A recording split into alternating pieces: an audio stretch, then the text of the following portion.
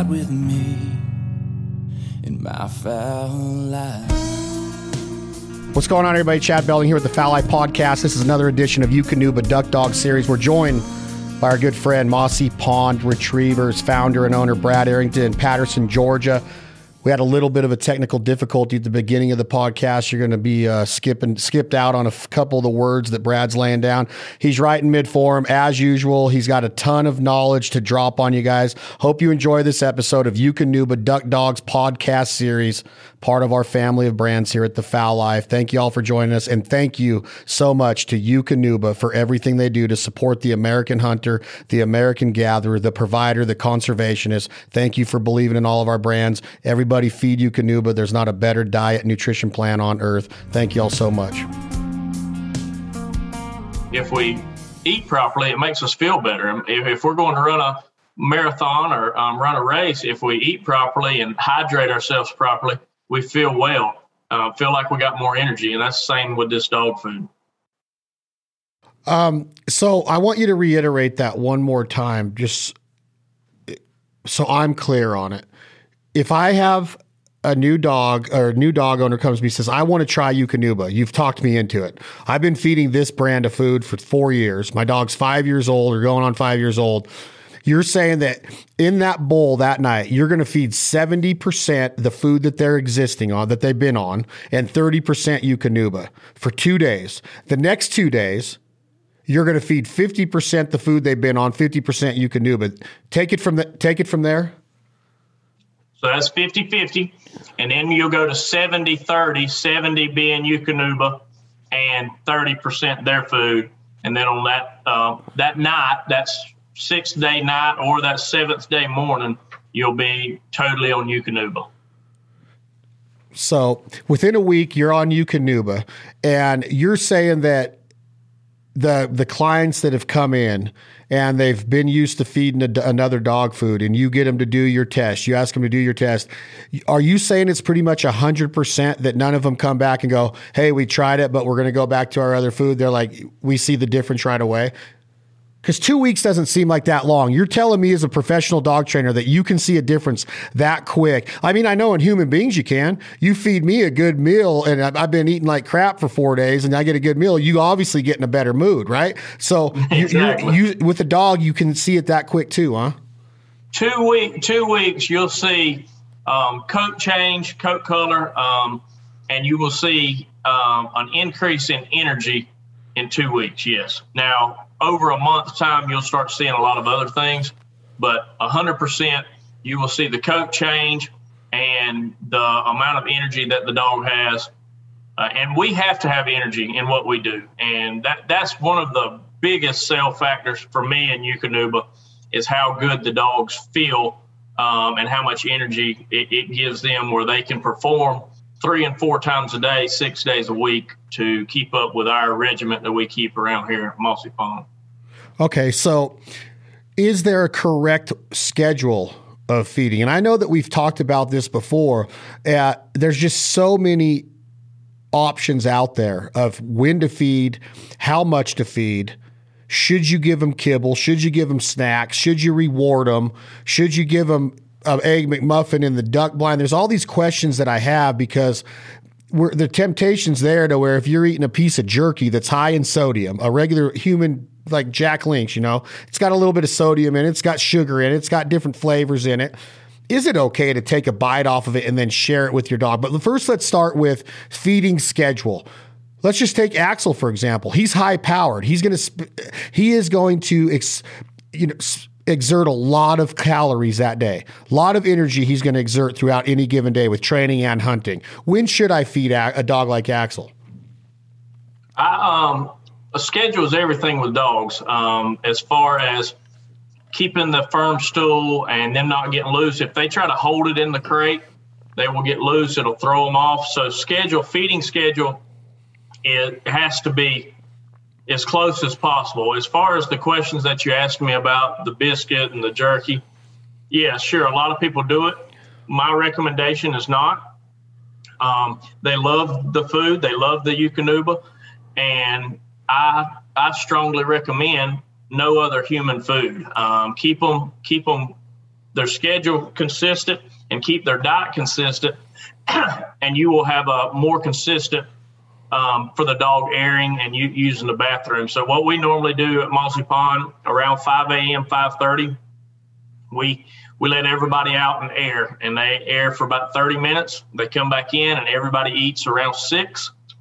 After 6, we air again around 6:30, and then we start our day. Around 7 o'clock, all the dogs should be on the trucks and ready to go out. And then we do a full day.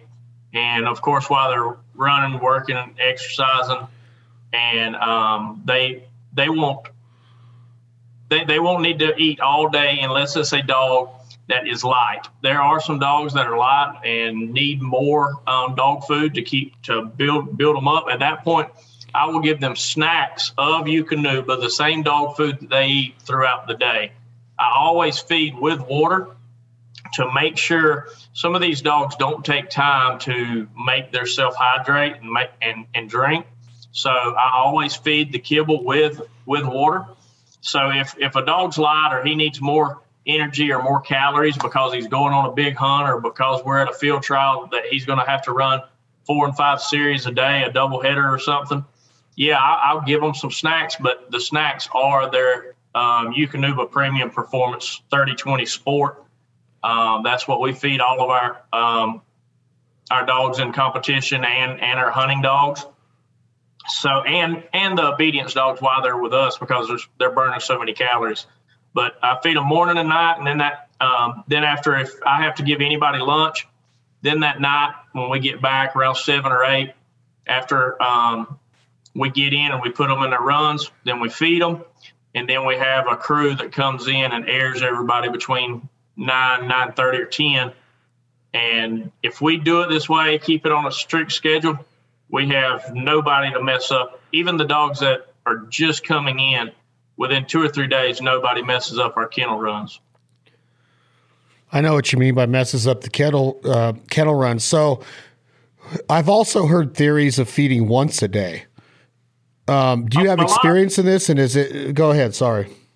No, a lot of people do. Some people, I don't want a heavy amount of food on a dog's gut right before he runs. So when we feed, we're feeding, like I said, around 6:30, and we're putting them on the trucks at 7. Probably the first bumper will go down around 8. That's still a good hour and a half, 2 hours for that dog to start digesting.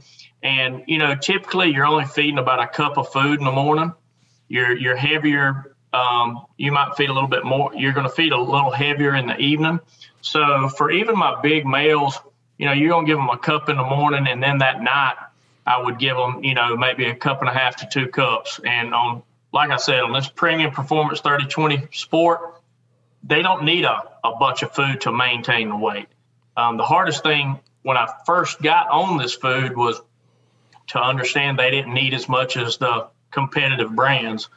So, but a cup in the morning and then a cup and a half at night is excellent. So the guys that argue the fact that they want to feed 2.5 cups at night, the only way that they could argue that is they don't want to feed before they work. But we have never had a problem with bloat or torsion with feeding only a cup and then working them after that, after a 2-hour digestive period.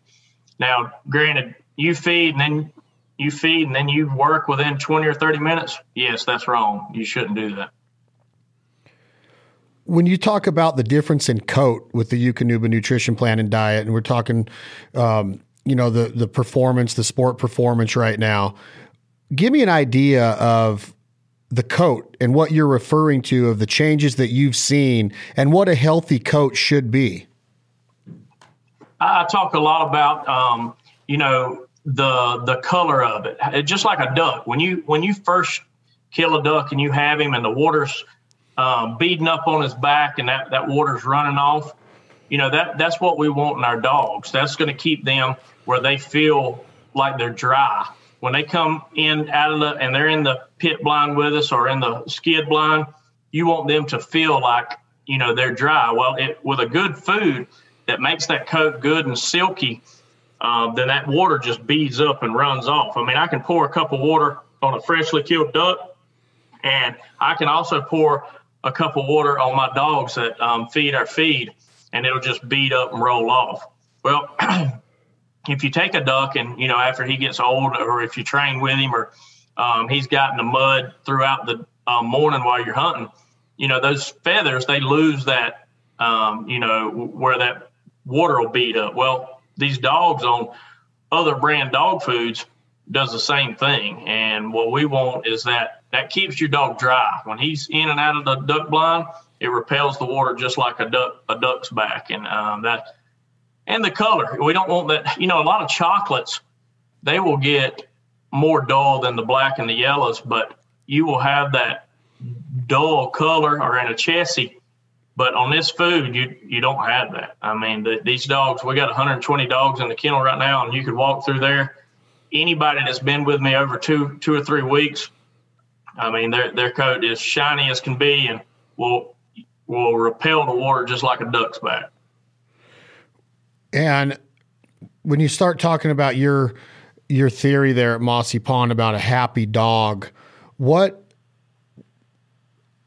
a sad dog, you can see signs of a sad dog when he's not around his owner, or he isn't around, the fun, or dogs get FOMO just like human beings do. But talk to me a little bit about personality and disposition, Brad Arington, Mossy Pond Retrievers, and the differences you've seen in that. Like you want dogs to be happy, fired up to train every day. When I walk through your kennel, I see him just jumping at the fences trying to get out.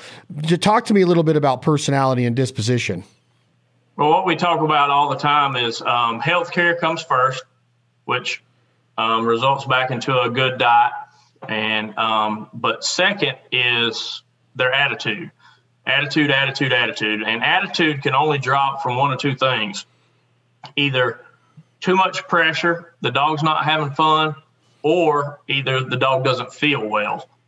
And dog food comes into that number two as well. Our third thing is training, but healthcare has a lot to do with the dog food.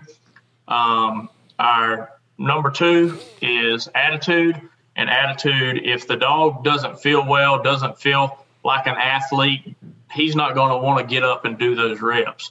And of course, on our side, we have to make that dog happy. We have to make him tick. What makes each dog in there tick? Some dogs, they get cones in the morning. They get tennis balls. Some dogs, they get extra pigeons, extra ducks throughout the day. Whatever makes that dog tick, whatever makes him happy. Some of them, they just like to be loved on.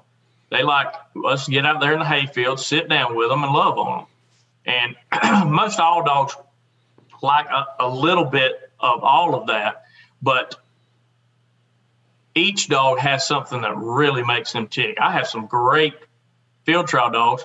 He could care less if I ever pet him again in his life. I mean, he likes me to tell him good boy when he comes back and brag on him. But as far as me laying down in the hayfield and rolling around with him, he could care less. He'll go sit over by himself. As opposed to some of the other dogs, a lot of our Goldens that we train, they want that affectionate. They want me to love on them and roll around with them. Where some of those big, strong-willed field trial labs, there's one thing on their mind. They want that duck. So, to get that attitude up, and that's what I pride our business on. You walk through that kennel, you better not, and I would bet my paycheck on it, you won't walk through there and find a dog that's unhappy or doesn't feel well. If they don't feel well and they're on our food, they need to go to the vet. If their attitude isn't good, because I promise you our trainers are doing everything they can to make them as happy as possible.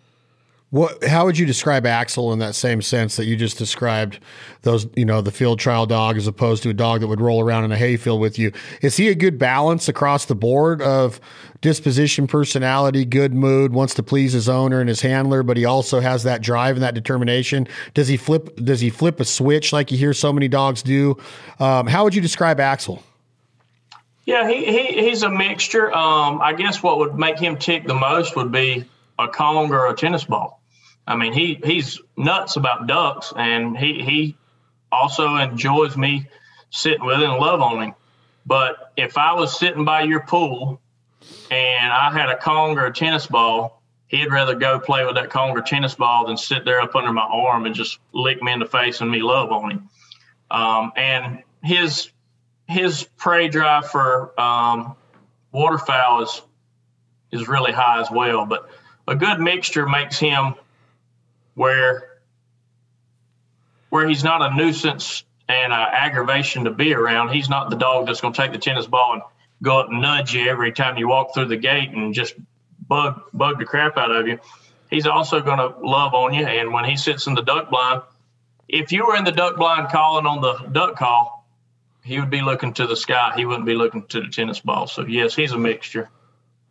Yeah, I would describe it the same way. And where's he at right now? What have you seen? We dropped him off in March when we got down there and chased some turkeys with you before we headed to Tennessee. So he's been with you, let's just say all of April, May, June, July, August, September. He's been with you almost 6 full months.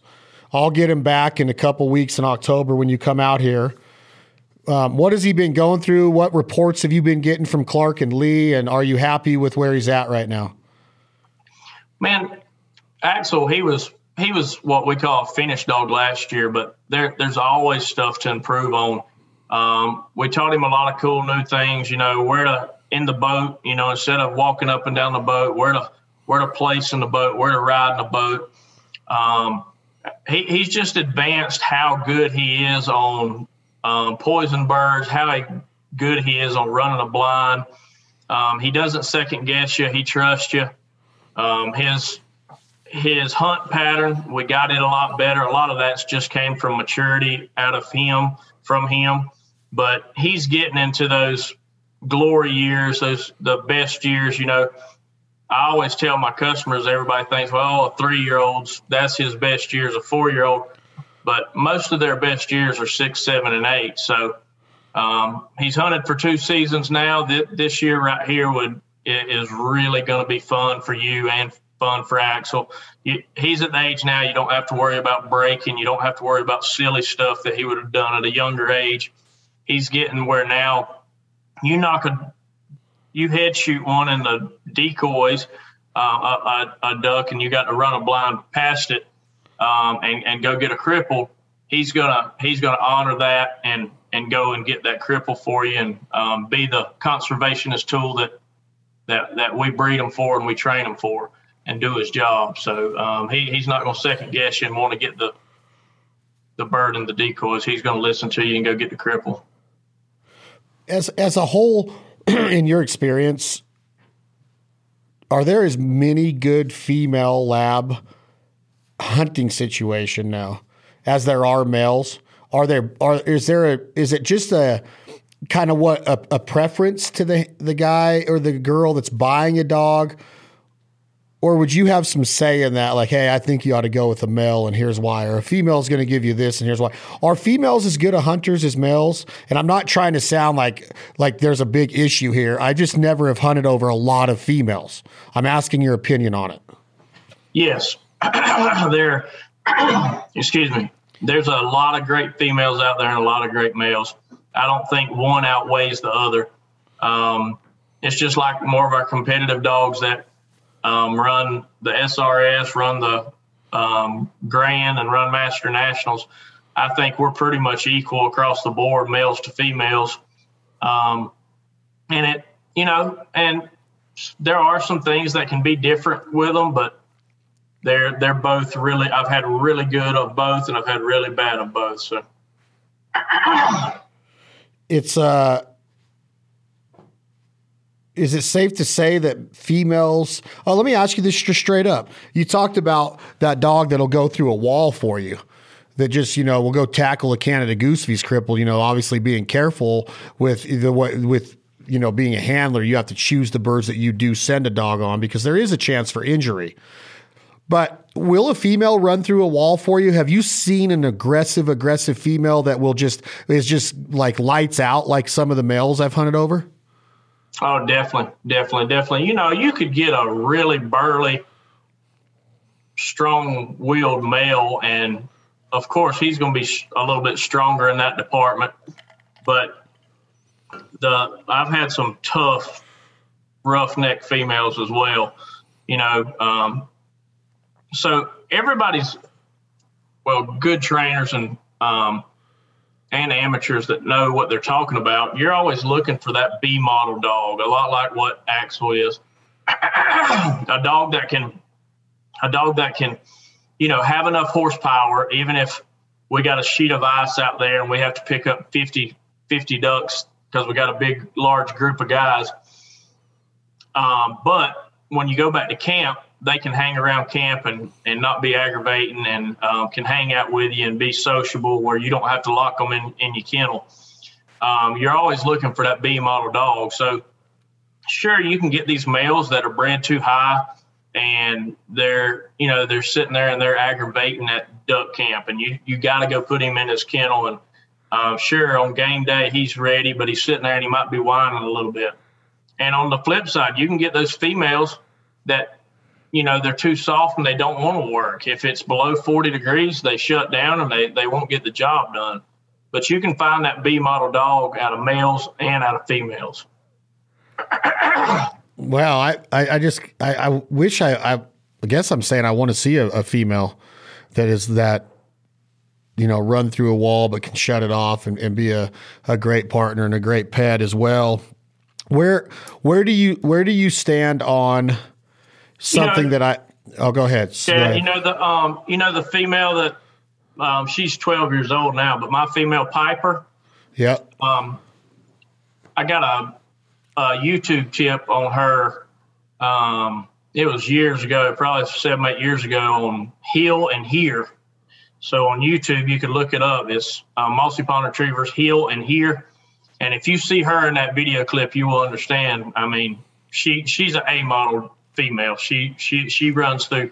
She would hit a full-grown greater Canadian geese. I mean, wide open, hit it full blast as a cripple, and she'd bring it back. I love it. Mm-hmm. Is it okay for my dog to ride in the cab of the truck, Brad? I know it is if I'm going 10 miles an hour on a dirt road in Kansas back to camp after we just had a successful hunt and he's a little cold. Axel's got a little water on him still, but I'm going down I-80, going to Nebraska, 80 miles an hour average through Wyoming. There's a reason why they make these crates, rotomolded crates. There's a lot of different brands out there. I know you work with Gunner. They protect them if there is an accident. They're strapped down in the back of the pickup. They're inside a camper shell topper like a Lear. But is it okay for me to have my dog in the back seat or in the cab of the truck going down the highway? And I've heard a lot of accidents because I've been doing this so long. And I tell everybody it's just like having your kid.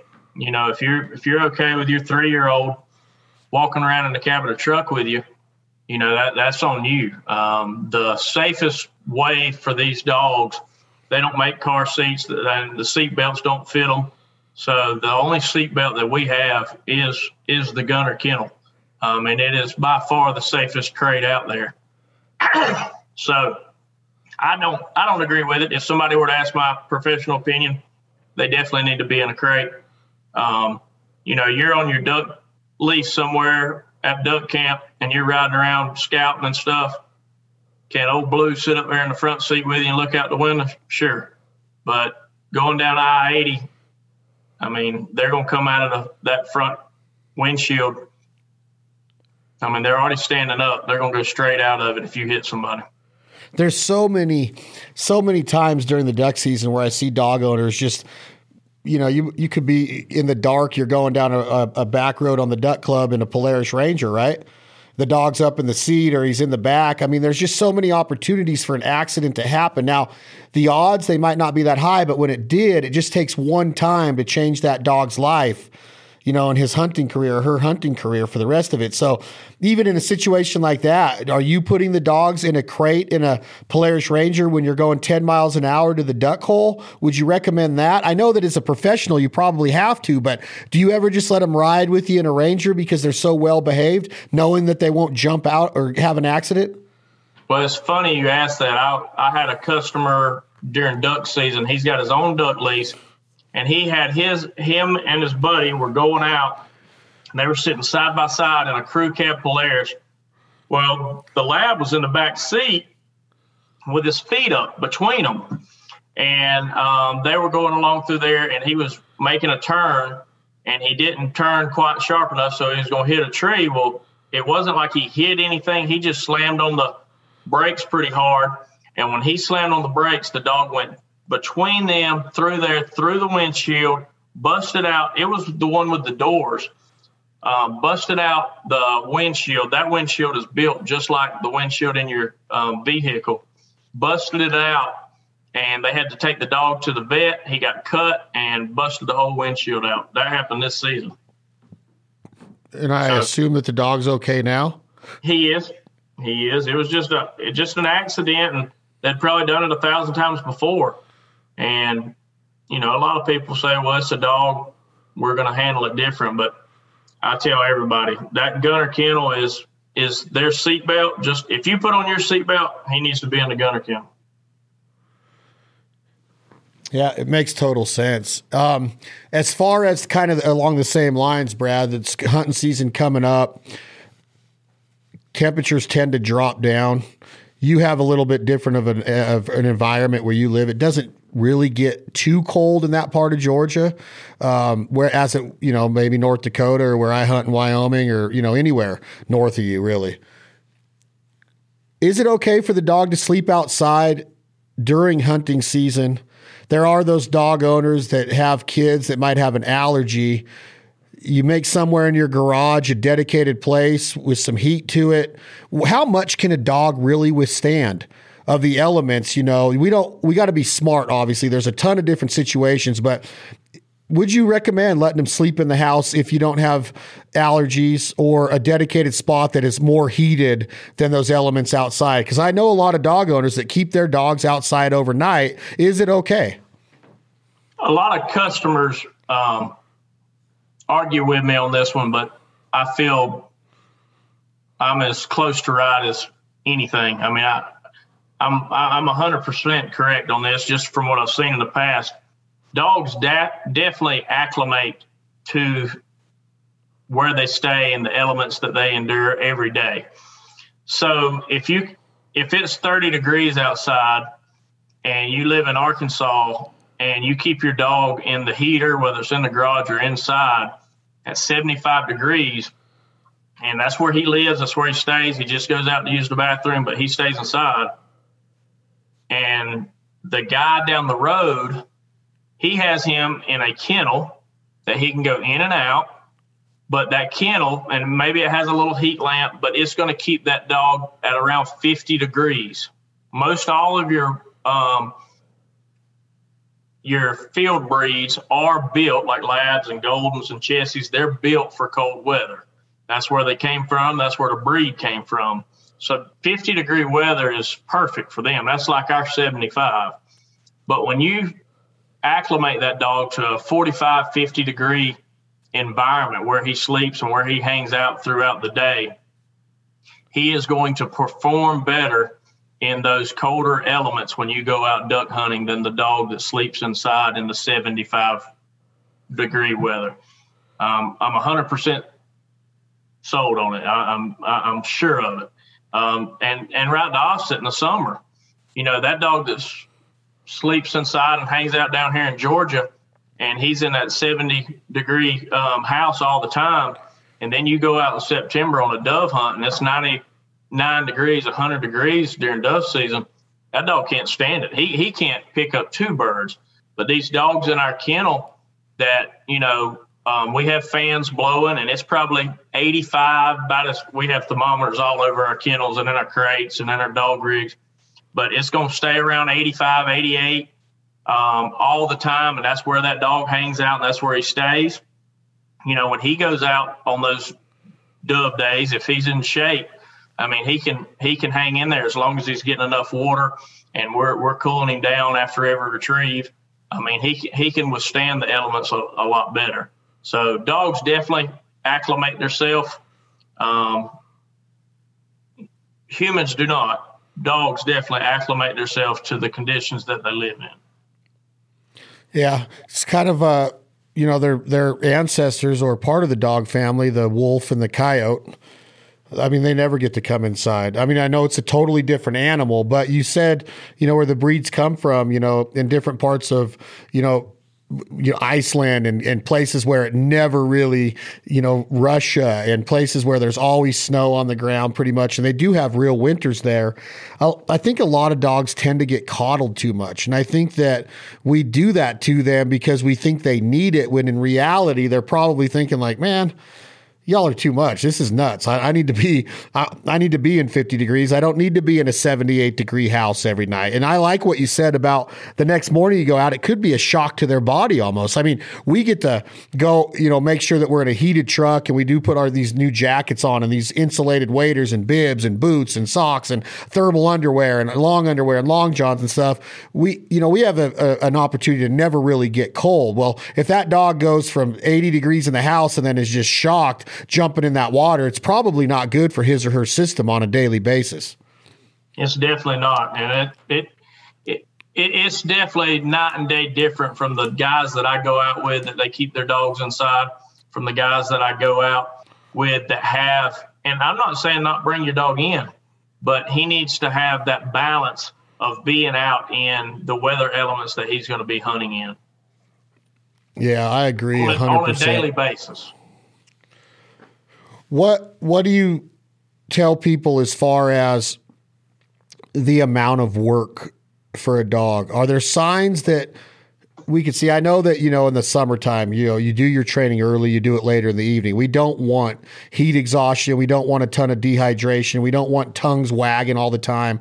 Sometimes, most of the time, it's all about quality over quantity. But on a duck hunt where it's one of those days where it's retrieve after retrieve after retrieve, are you looking for signs? Do you just get to know your dog and your instincts take over, like when enough is enough? Or is there a time to shut it down during that hunt? You and I have had situations and experiences where we've chosen not to send a dog on a retrieve because of the temperature of the water, the wind chill in the air, and that dog being acclimated. It was time to just call it. He'd had enough. Pride comes into effect here.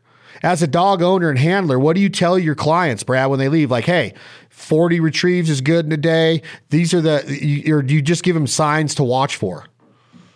Yeah, I was always told, as my mentors trained me on how to train dogs and stuff, the difference between a good trainer and a great trainer is a trainer that can read the dog and know what he needs, what he doesn't need, when he needs it, and when he doesn't need it. So, and I tell my customers that, my owners, the same thing. If you treat that dog like you or I, if we were trying to run a triathlon and we exercised and we conditioned our bodies to it where our lungs are in shape and our body's in shape, sure, we can get out there and do that triathlon and not give out. But the guy that sits in the office and doesn't have the opportunity to work for stuff like that and work at it, if he goes out and tries to run a triathlon, I mean, he might kill himself. He might be in the hospital. Well, it's the same for these dogs. And if they're not acclimated to the weather elements, if they're not conditioned, if they don't have their lungs built up, if they're not in shape, if they're not fit, those dogs can't endure the day if it's strenuous, like you're talking about. But there's some dogs, and you just got to read that dog. If he's having fun and he's looking good and his tongue he's not overheating and his body temperature hasn't got too high or hasn't got too low in those cold weather elements, you can keep working him if he can do it. But you need to be smart too. No different than if you go watch a 12-year-old play a baseball or football game. There's times that enough is enough. But if he's still feeling good and ready to work and his body's conditioned and ready for it, let him continue. Let her continue.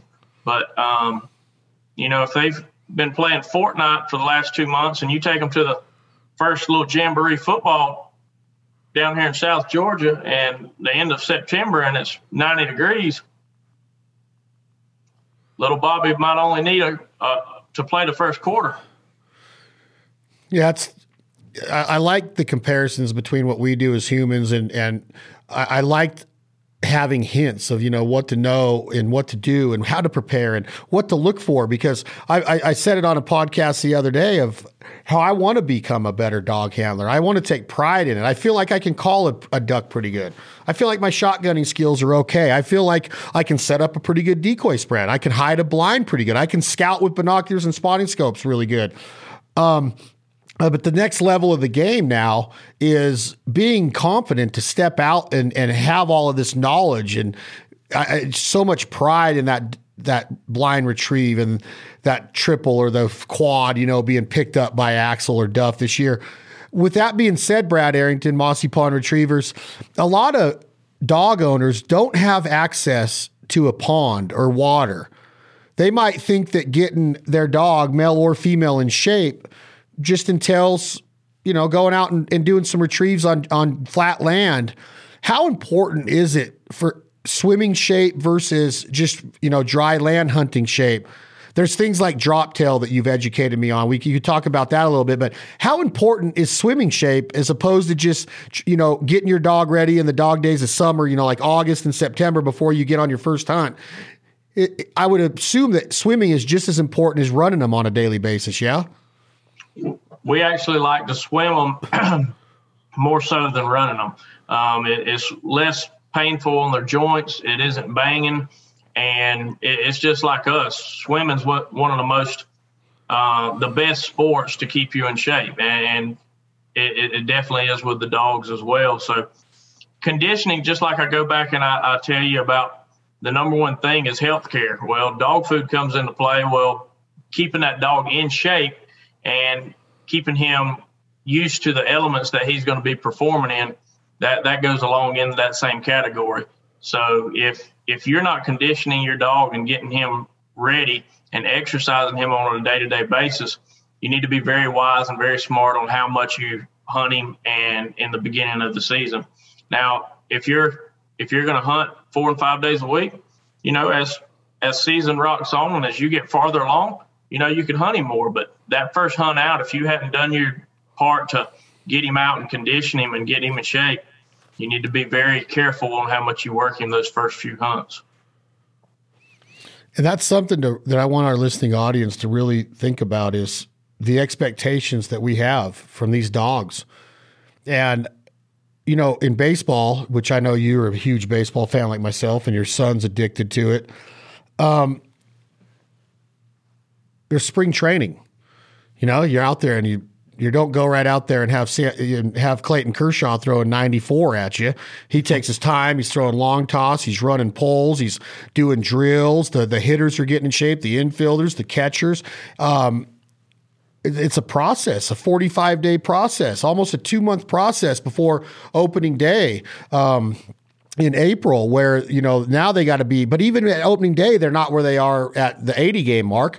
They're not seeing the ball the same. They're not in baseball shape per se, 100%. They're not in season shape. And we have to keep this into consideration with our dogs too, that they're going to keep getting in better shape as the season goes. So don't, throw it all at them that very first hunt. I've paid for this, doing things the wrong way. In Canada, for example, you don't get to hunt a lot of water holes in Canada. Well, a few years back, our first hunt was in Canada was in water. And Duff jumps in. He's having a blast. He's getting the first 10, 12 ducks. And then all of a sudden, I see a huge difference in him. And he's just in a bad mood. He's down. He's not jumping in the water like he was with just a reckless abandon and getting in there and getting that duck and bringing it back. He was kind of just, tiptoeing in, and then he wasn't swimming the right way. And then when he'd get out, I could see how he was holding his tail. And you taught me about, drop tail and what that means, of like, it's a rudder, and that he pulled a muscle, he pulled a hamstring, he bruised something, or, he got it to where that muscle was not in shape, and the temperatures of that water mixed with that exercise in the water out of the blue, because he wasn't, swimming enough going into the season. Boom, I paid for it, right? Yeah, it happens a lot. It happens a lot. That cold tail, it gets a lot of them first of season, because like you said, it's like a rudder. And when they go out there and they're not used to swimming and turning, and especially on those cripples and hunting in a circle, and their hunt pattern is a circle, and they're using that rudder where they don't flip over in the water. It happens to a lot of my customers, and that all goes back to, you not conditioning the dog and having him in shape ready for the hunt. So are all of your dogs ready to go right now? Are you looking forward to this season big time? I know you have the hunting operation now with Mossy Pond Outfitters. Lot of ducks being retrieved, lot of pointing dogs and quail and chukar and pheasants. This time of year is so exciting for hunters. And when you think about how important the dog is to the hunt, the overall, just process of hunting, the dog is so important. So Brad Arington, with you hunting as much as you do with your operation, just talk to us a little bit about what we can do, and just some steps that we can take right now. We're going to start hunting in the next 2 weeks, 3 weeks, and I know that you are as well. Do you start training that dog that you know is going to be on that first duck hunt in Mossy Pond Outfitters? Are you putting him on a platform? Are you putting him in a laydown, a dog kennel, a dog blind that goes into a dry field? How important is it to train in the scenarios that you visualize yourself using this year? I say it a million times. My guys around here get tired of hearing me say it, I'm sure, but practice like you play. So if you're going to go out there and you're going to have mechanical decoys, spinners, mojos, whatever it may be, if you're going to have, if you're going to hunt out of a layout blind, if you're going to hunt out of a skid blind, whatever it may be, if you were to use a pump shotgun over an automatic, whatever it may be, you need to train exactly like you're going to hunt in the field. And if you do that, there will be no surprises. It'll be nothing new to the dog. They won't get most of dogs. The reason that they mess up is because it is something new. It is something they haven't seen in a while, and they are distracted by it, so they can't pay attention to the task at hand or the command that you're giving them. But as long as you show them those things, and it's something they see every single day, day in and day out, they're used to it. And the hunt, it's just like training. So it's just like practice. So practice like you play, put those decoys out there, take the time to go out to you when you're working on your duck blinds and you're working on your pit blinds, go out there, take your dog out there and throw some bumpers out of the blind with him, teach him and let him get accustomed to going off the dog ramp, going and making the retrieve, coming back, coming in there, handing you the bumper wherever you would be sitting in the blind.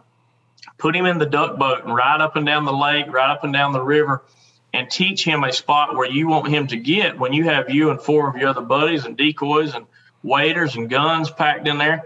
Where do you want him to get? Do you want him to get back there with you driving the boat? If you don't drive the boat, do you want him in the front? I don't like a dog walking up and down the boat while we're going into the duck blind. I like him to have a spot, a place. Same in the duck blind. When I get to the duck blind, I say place. When he goes to his place, he shouldn't get up. That dog that's walking all over the duck blind, you might have a new guy in the blind, a rookie, a kid, somebody that hasn't hunted, that propped their gun up, loaded, and the safety got bumped off. Well, old Joe, he knocks the gun over and it falls down and it shoots somebody. You need to teach them when you get to that duck blind place. All right, go to my spot. That's where I get. I'm looking for ducks. When my name's called, I'll go out and pick them up and I'll come back. And so practice like you play. You'll have a better hunt, a safer hunt, and all the guys that are hunting with you will be happier as well. I love it. I absolutely love Mossy Pond, and I love having knowledge on how to handle a dog. I challenge everybody to be the best we can be. I mean, I have no problem telling people that I am new. I'm not new to dogs. I've been around the best, in my opinion, but the handling part of it, I'm taking a lot of pride in. I practiced a lot last season. I've been practicing this off season. I want to be the best I can. When I have Axel and our other dogs out in the field, I want to make sure that they're safe, we're responsible, their security is taken care of, and they're given every opportunity to perform the correct way. And I challenge everybody to become better at it. Put the exact same effort you do into your duck calling and scouting and decoys and trailer and preparation and boats and UTVs and everything that you have going on. And I know that you're out training your dog. I know you love your dogs. I'm talking about the actual process of in the field of of letting it happen the way it was intended. And there is a right way to do it. I've seen it, and I don't want a dog that breaks. I don't want a dog that whimpers and squeals and cries in the blind the whole time. Like Brad said, this kind of thing can become aggravating, not just to me, but to our hunt group and our partners and our friends. I want it to be legit. And that comes with preparation, passion, and visualization, the art of visualization. What do you want to see out of your dog during this hunting season? Let's practice. Let's make it better. Feed Eukanuba. You heard it out of Brad Arington's mouth. It's the best dog food on earth. He feeds it to all 160 of his dogs in his kennels on a daily basis, twice a day. Happy dogs, high-powered dogs, performing dogs, and nobody can argue the business and the brand that he's built in Mossy Pond in Georgia. Brad Arington, any closing words? Thank you for being here, my man. No, thank you for having me. Thank you for all that Fowl Life and Chad Building does for me and your whole team. And just happy hunting. If you have any questions about dogs, even if I haven't trained your dog or helped you with your dog, feel free to pick up the phone, call me, 912-281-2070, Mossy Pond Retrievers at yahoo.com. Pick up the phone, any questions about Eukanuba, and you give me a call, and I'll help you as much as I possibly can. Thank you. Thank you to all that Eukanuba does for me and my business and my dogs, keeping us performing at the highest level there is, and that's it, man. Thank you so much for having me. Thank you, Brad. Thank you, Eukanuba. That's another episode of the Fowl Life Podcast, Eukanuba Duck Dog Series. Thank you all so much. Feed Eukanuba. Thank you for continuing to support the partners and sponsors that support us. If you have any questions or want to reach us, info@thefowllifetv.com. You can find us at thefowllife.com and on Instagram and Facebook at The Fowl Life TV. Thank you very much. Tom, Jake, hit that button. This is 2 a.m. Logic. The song is called My Fowl Life.